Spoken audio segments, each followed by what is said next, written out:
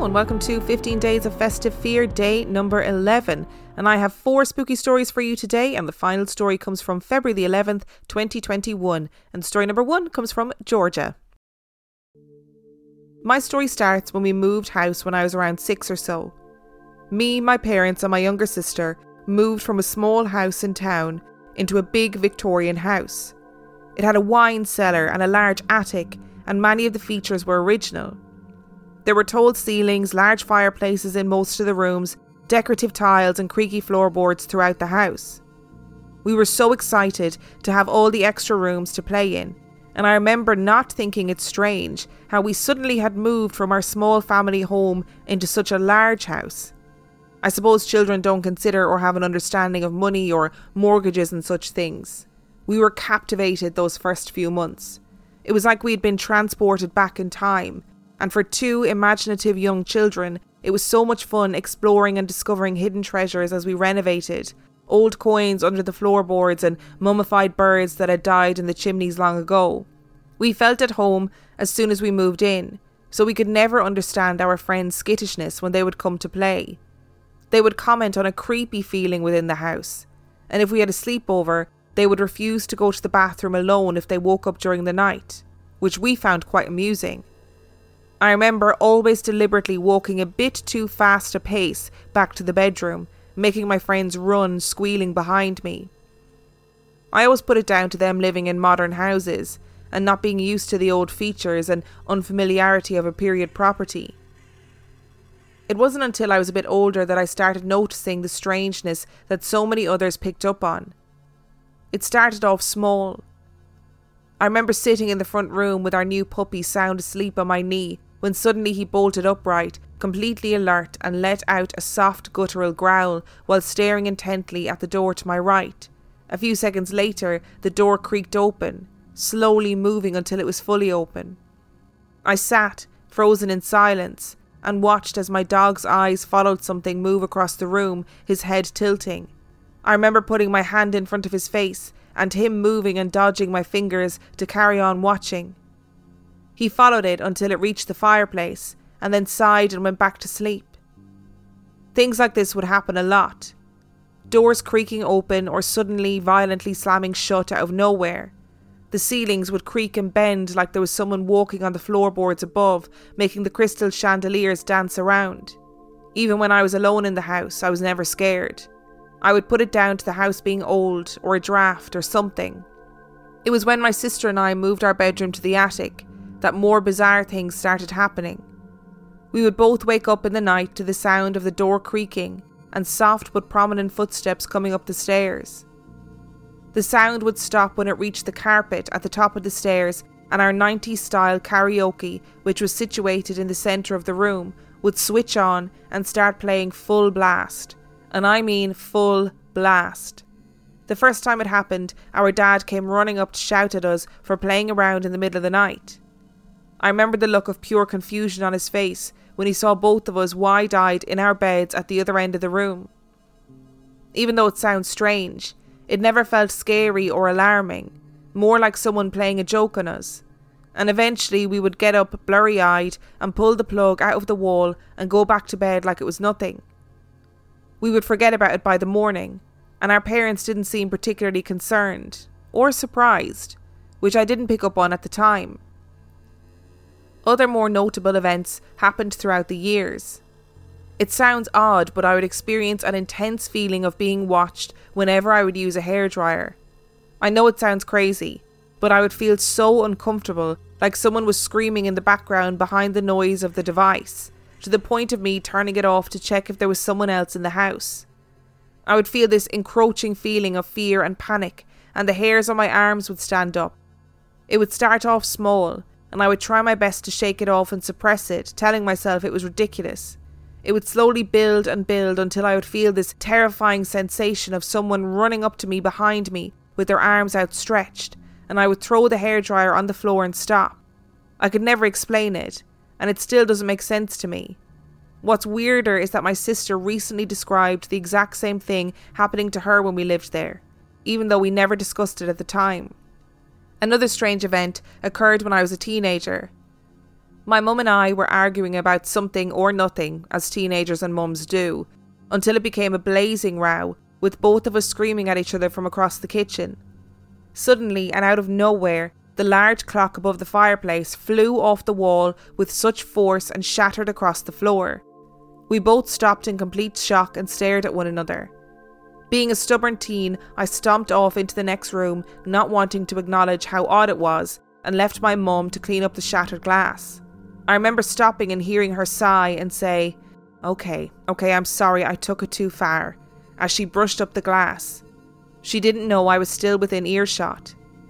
I asked her later that night who she was talking to, and she looked a bit shocked and a bit embarrassed that I'd heard her. She smiled sheepishly and said she was talking to her mum. My grandma had passed away a few years before, and I remember thinking it was sweet, but for some reason I didn't believe her. This wasn't the only event to happen involving me and Mum.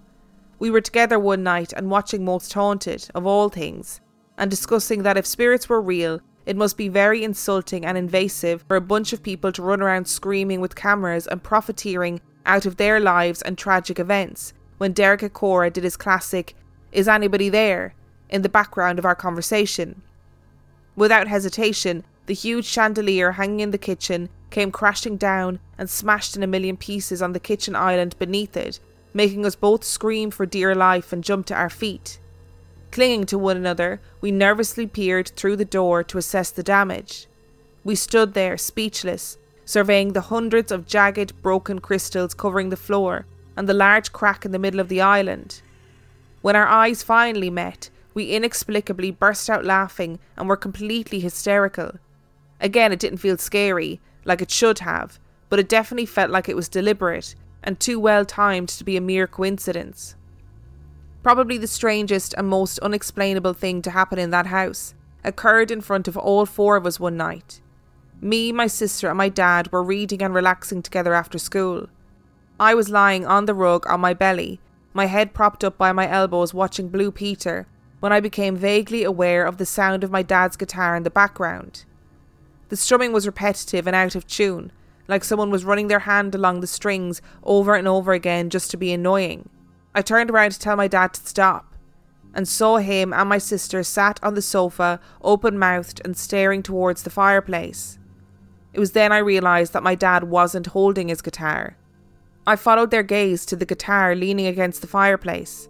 The strings were moving frantically, the sound vibrating against the wall, when suddenly the guitar stood bolt upright from its leaning position and then slammed down against the wall. My dad and my sister gasped out loud in sheer disbelief, and I shot to my feet and ran to tell my mum, who was cooking in the kitchen. The moment my foot reached the kitchen step, something flew past my face, missing me by inches. My mum screamed and ran over to check if I was okay. The large ornamental fish that was bolted to the wall above the door lay shattered at my feet. This thing was huge and weighed a ton, and was held in place by two large metal screws drilled into the wall.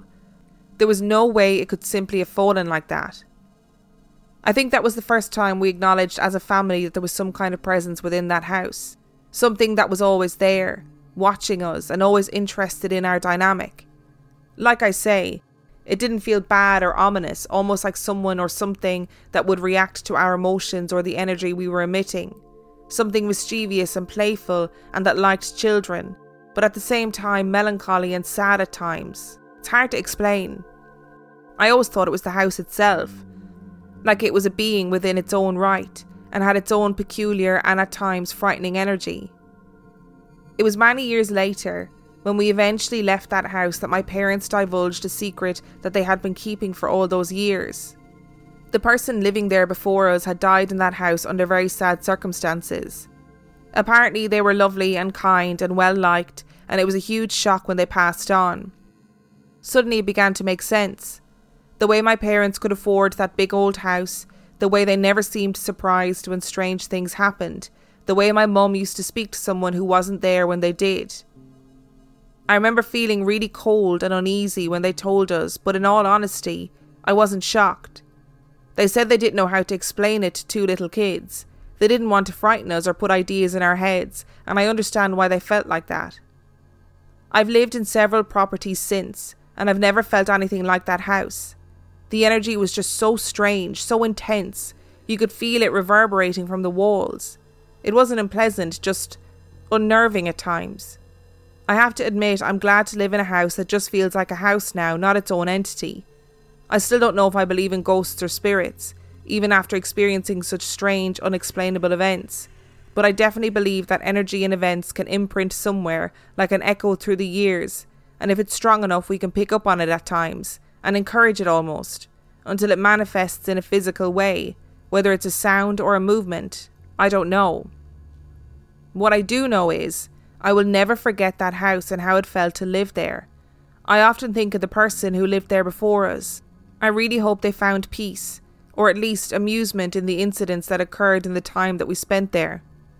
Look, I know that you said in that story that the spirit that lived there was lovely and well respected in the community and had died in the house, and I understand that's very sad. But I don't know if flinging a big ceramic fish at your head is the way to get attention. I'd feel pretty annoyed if that happened to me. I'd be thinking, hey, like that could have seriously injured me and I'm not impressed with it. And dragging down big chandeliers, all that jazz.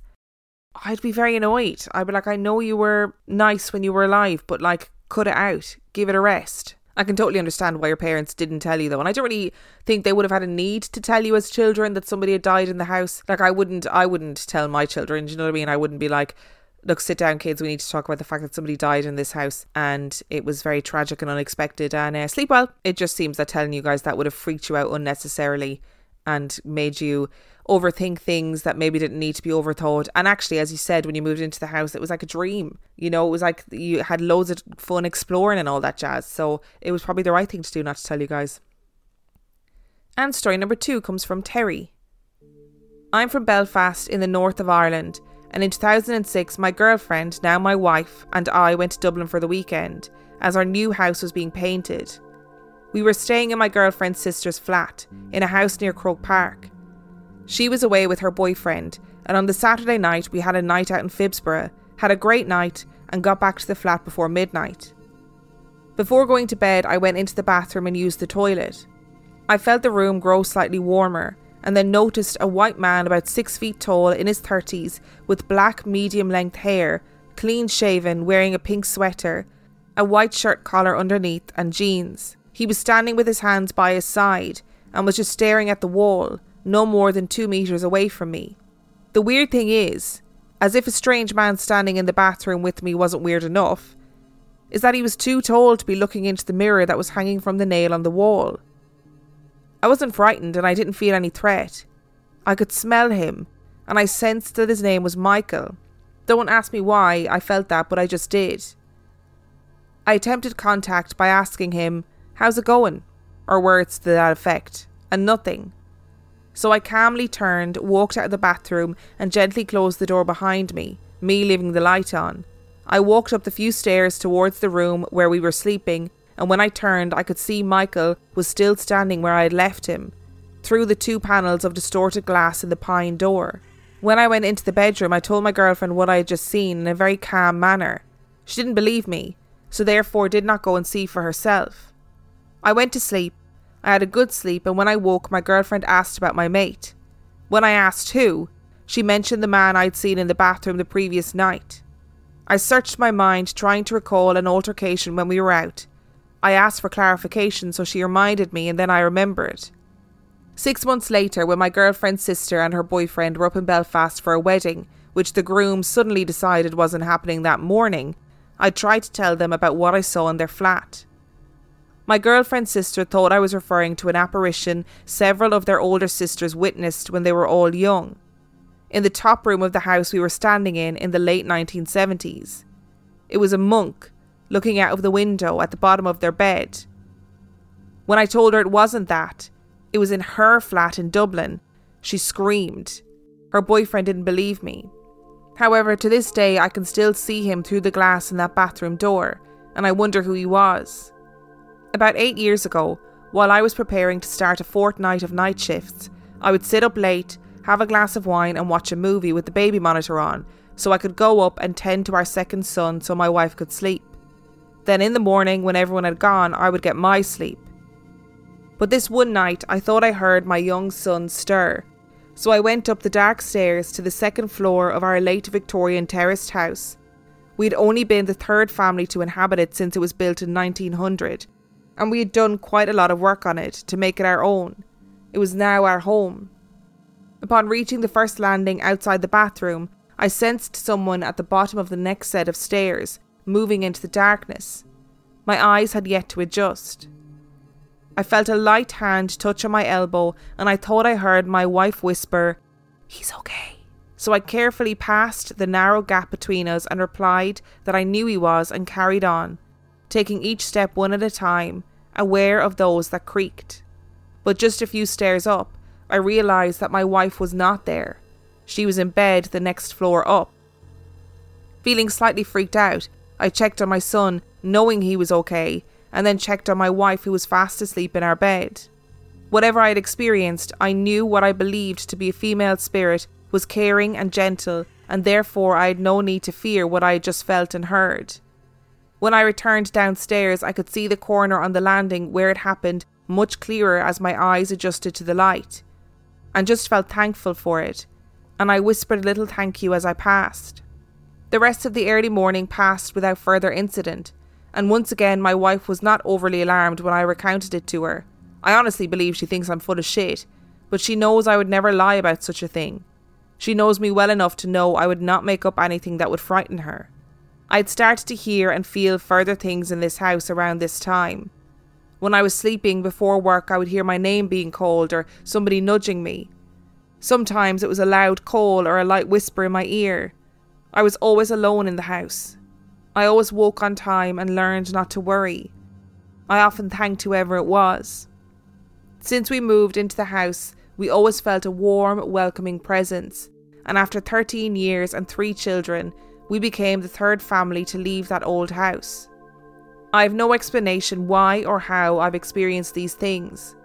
Perhaps I'm more open-minded than others, maybe. As a believer, I'm more susceptible to seeing paranormal or even supernatural things. Do guardian angels exist? Is it instinct, or do we want to believe it to be God? I don't know. But I have one theory for me personally. I was an undiagnosed twin. My mother did not know she was about to give birth to me until after my identical twin brother was born, and she was told she was about to deliver a second child. Clearly unprepared, she said she didn't want it. What she did not know was that I had suffered a brain hemorrhage as my brother was being delivered and was very ill. Once I was delivered and examined, the doctors and nurses realised that something was wrong and took me away to intensive care. I spent a long time there, and my mother was told that it was very probable that I might not survive. I believe I was given the last rites at least once. I spent a long time in hospital as an infant, and I've always suffered some pain, discomfort and restrictions in my life as a consequence. Has slight brain damage or a near-death experience enabled me to have such experiences? I don't know. But one time when I was around 10 or 11, I told my father and 2 older male cousins that I had experienced someone touching, someone brushing past me while alone in the locked bathroom or while I was in bed. They all exchanged a knowing look, and then one of my cousins asked my dad if I knew, and he shook his head. I have no idea what they were referring to, and to this day my father says he does not recall the incident and has no idea what I was talking about. Many moons ago, I used to live in Phibsborough, and I also lived in those houses near Croke Park too. So when I was reading that story, I was like, woohoo, I know those places. I've had many a good night out in Phibsborough too, and many a messy night out in Phibsborough. Very strange that you could still see that man after you had acknowledged him and said, how are you doing? And then went to go back to bed, and you turned and you could still see him through the glass. Do you remember the bit in Sixth Sense where where obviously you realise that Cole has seen all these people, and he says there's a kid or a teenager that walks out of the bedroom or into his bedroom and says, hey, do you want to see where my dad kept the gun? That's what I was seeing in my head with that description of that person. We also love a polite ghost around here. A ghost looking after your baby, and then you having the manners to say thank you to that same ghost. We love it. We love to see it. And story number 3 comes from Mimo. I've got some stories that up until this day I've never been able to explain. Stories that neither I nor my family can deny. My first nope with the paranormal began around 22 years ago when I was around 7. My family consisted of 2 brothers, my pregnant mother, and my stepdad, who had just moved into a new home. The activities didn't start right away, but rather snowballed into an eventual avalanche of paranormal bullshit. Looking back, a thirst I would get every morning was the first sign that something was up. The first time it happened was only a few weeks after we moved in. My 7-year-old self got out of bed, opened my bedroom door, turned to head towards the kitchen when I was stopped in my tracks. Standing by the aquarium located at the start of the hall were 2 small yellow figures. Let me tell you, chain smoking a pack of cigarettes and shooting up a gallon of espresso couldn't make me turtle head harder than I did at that moment. The figures weren't a solid yellow. They were more of a fog or a haze. Thinking I just needed to clear my eye boogers, I shut my door to do so. I then cracked the door to see that they were still standing there, only this time I could see their little arms chasing the movement of the fish. I mustered up whatever courage could be expected from a child my age and fucking bolted to the kitchen. After time, the fear slowly dissipated and I began to stand between them. They were about my own height and wouldn't vanish even when I ran my arm through them to see if they had any mass. This ritual of waking up, standing between them and attempting to touch them eventually led me to believe they were just harmless dead children who enjoyed our aquarium. Considering child ghosts almost made me shit myself, what happened next damn near made me barf my soul out. The real phantasmic shit hit the fan after my sister was born. I began having a strange feeling that something dark was in the house. When my sister turned 4, she was gifted a Barney plush and Cabbage Patch doll. Unfortunately, both of the fuckers were the type that sang when you squeezed them. To make a long story short, my sister would chuck them in my closet because they would run around her room at night and sing mean songs. We brought it up to the adults, and instead of throwing them away, my grandparents, who would visit from Mexico every year, thought it would be a swell idea to add a wooden Pinocchio doll to the mix. The Pinocchio doll was specifically gifted to me. I just threw it on the pile in my closet. Keeping them there worked for a while, but after time they would end up all over the house, this time not restricted by the night. Eventually my mom indulged me and put a lock on my closet, but this didn't stop it. At this point it was so bad that I was hearing stuff move around in my closet at night, and I started sleeping face down due to the presence I felt lingering just outside of my covers. I chose to sleep face down due to the unshakable feeling that if I slept on my back, this entity would pull my soul out of my mouth. Around the same time the shuffling began, a guitar also located in my closet began to play. Perhaps in denial, my mom and stepdad told me it was probably just a mouse. Either that was one talented mouse, I've got a demon in my closet, or I'm batshit. I begged them to listen, but they didn't want to hear it. It was then that my mom had her first heart attack one night when she had gone to bed before my stepdad. She claimed that she woke up to see a figure standing beside her. Thinking it was my stepdad, she didn't fear it initially.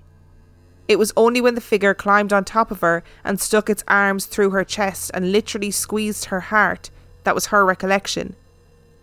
This happened 3 other occasions in the time that we lived there. The next time the guitar played, they listened. Thankfully, my grandparents were visiting that time. When everyone huddled in my room and waited a few minutes in the dark, it began. The tune the entity played when trying to steal my soul was finally heard by all attending. From the dark, my grandmother calmly says, "There is pure evil in that closet." She and my grandfather fell into deep prayer. After what seemed like hours, my bedroom window shook violently. Once the shaking stopped, my grandmother said, "It's gone." However, it wasn't. The activity only stopped for a little while. Then the dolls started ending up all over the house again. My stepdad and I took all of those who moved, cut them up, and dumped them in the garbage bins a good distance away from our house. The next morning, the entire lot was on the front doorstep, all intact. We moved out that same week. If my child was complaining about their toys moving around at night time to the extent where you have to put a lock on the closet door, that is some Chucky shit. Okay, that is incredibly terrifying. I just have like a vision of something crouched in the closet, like playing with these toys. No, that is so terrifying. Oh, and I don't know, I think I would move out. I honestly think I would move out as well. If I was in that situation, I knew I'd cut up those toys. I knew I'd put them in the bin and then they appeared back on my doorstep. I honestly think I'd move out. And I know we always say it's not as simple as just moving out, but I'd be packing up my shit. I'd be moving back in with my mum. That's what I'd be doing. No way. And story number 4 comes from Micah and Ashley. I was inspired to write in after hearing the story recently of a girl seeing a wolf in her room. When I was young, probably around 5 or 6, I also had a regular wolf visitor. He would simply stand alongside my bed and stare back at me. This thing was enormous, but it never felt menacing and I was never scared of it. Perhaps it was an omen, as now I'm a vet tech that works at a shelter with plenty of large dogs, including wolf-coyote hybrids on occasion. Flash forward a few years, and I began seeing a shadow person that would simply stand in the corner of my room and watch me. This I was completely terrified of. It was the blackest of black and I could feel the seething hatred it had for me. It would occasionally try to reach out and touch me, but it could never make contact with me, like something was blocking it from touching me. It's important to note that I was never sleeping or close to sleeping when I saw this, so I know it wasn't sleep paralysis. I moved out of my parents' house and into a lovely little cabin in the middle of nowhere, happily married. Our house is in the middle of the backwoods of Ohio. There's nothing but woods and crop and fields around here. The shadow person didn't follow me to the house, thank God, and I felt safe and relaxed there. Until one night. I was alone with my dogs. I feel it's necessary to say that I'm not afraid of being alone in the woods at night. That doesn't bother me. Especially with my dogs with me. And my cats, which people should definitely fear more than my pit bull, who would just lick you to death. We were watching TV on the couch when I heard a distinct pair of boots clunking across my wooden front porch. This was odd for many reasons. How did I not see headlights coming down my driveway? How did my dogs not hear them coming before now? Who is coming to my house at night without texting me first? My dogs cocked their heads towards the door, so I know they heard it too. Being the introvert I am, I immediately hit the floor and shimmied over to where I could see out the window. There was nobody there.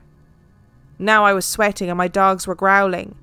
I started to dial my husband to get his butt home when I heard the blood-chilling sound of my front door lock.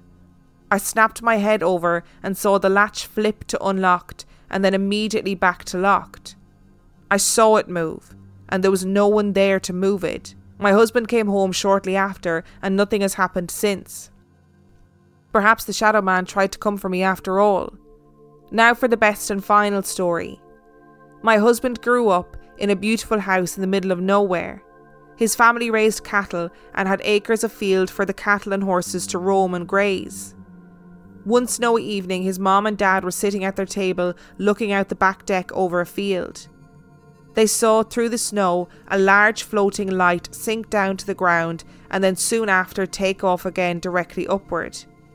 The next day his dad went outside and there was, you guessed it, a giant crop circle that was burnt 4 feet down into the ground. He decided to get some of the soil there tested and it came back positive for radiation. The grass took abnormally long to grow back in the circle and the horses and cattle refused to go near it. I've recorded these backwards, as in from 15 down, please don't ask why, but at some point later in the series of 15 Days of Fear, I do talk about the wolves because there are more wolf stories. And I'm not going to repeat myself, but we've gotten so many wolf stories from people since we aired that original wolf mini episode. Like, so many people have experienced wolves visiting them in their childhood, which I think is insane. And I talk about it in further detail in a later episode. I think it's only like 2 episodes away. I would be so convinced if I was living in the middle of nowhere that it was a person that was coming to get me. Like, I don't think I would for a second think it was anything paranormal until I physically saw the lock, like, unlock and lock again with nobody there. But I would be convinced that it was a person rather than paranormal. And I think, like, being a person would scare me way more than it being something paranormal. And as for the UFO, we're just going to gloss over that. We're going to pretend that didn't happen. No way, no how. None of this radiation, none of this animals refusing to go and eat from it. No. Thank you to Georgia, Terry, Mimo, Micah and Ashley for your stories. Remember, the last story was from February the 11th, 2021. If you would like to send in your story, you can do so by emailing it to reallifeghoststoriespodcast@gmail.com. You can also check out our website, reallifeghoststoriespodcast.com. And on that note, I shall see you next time.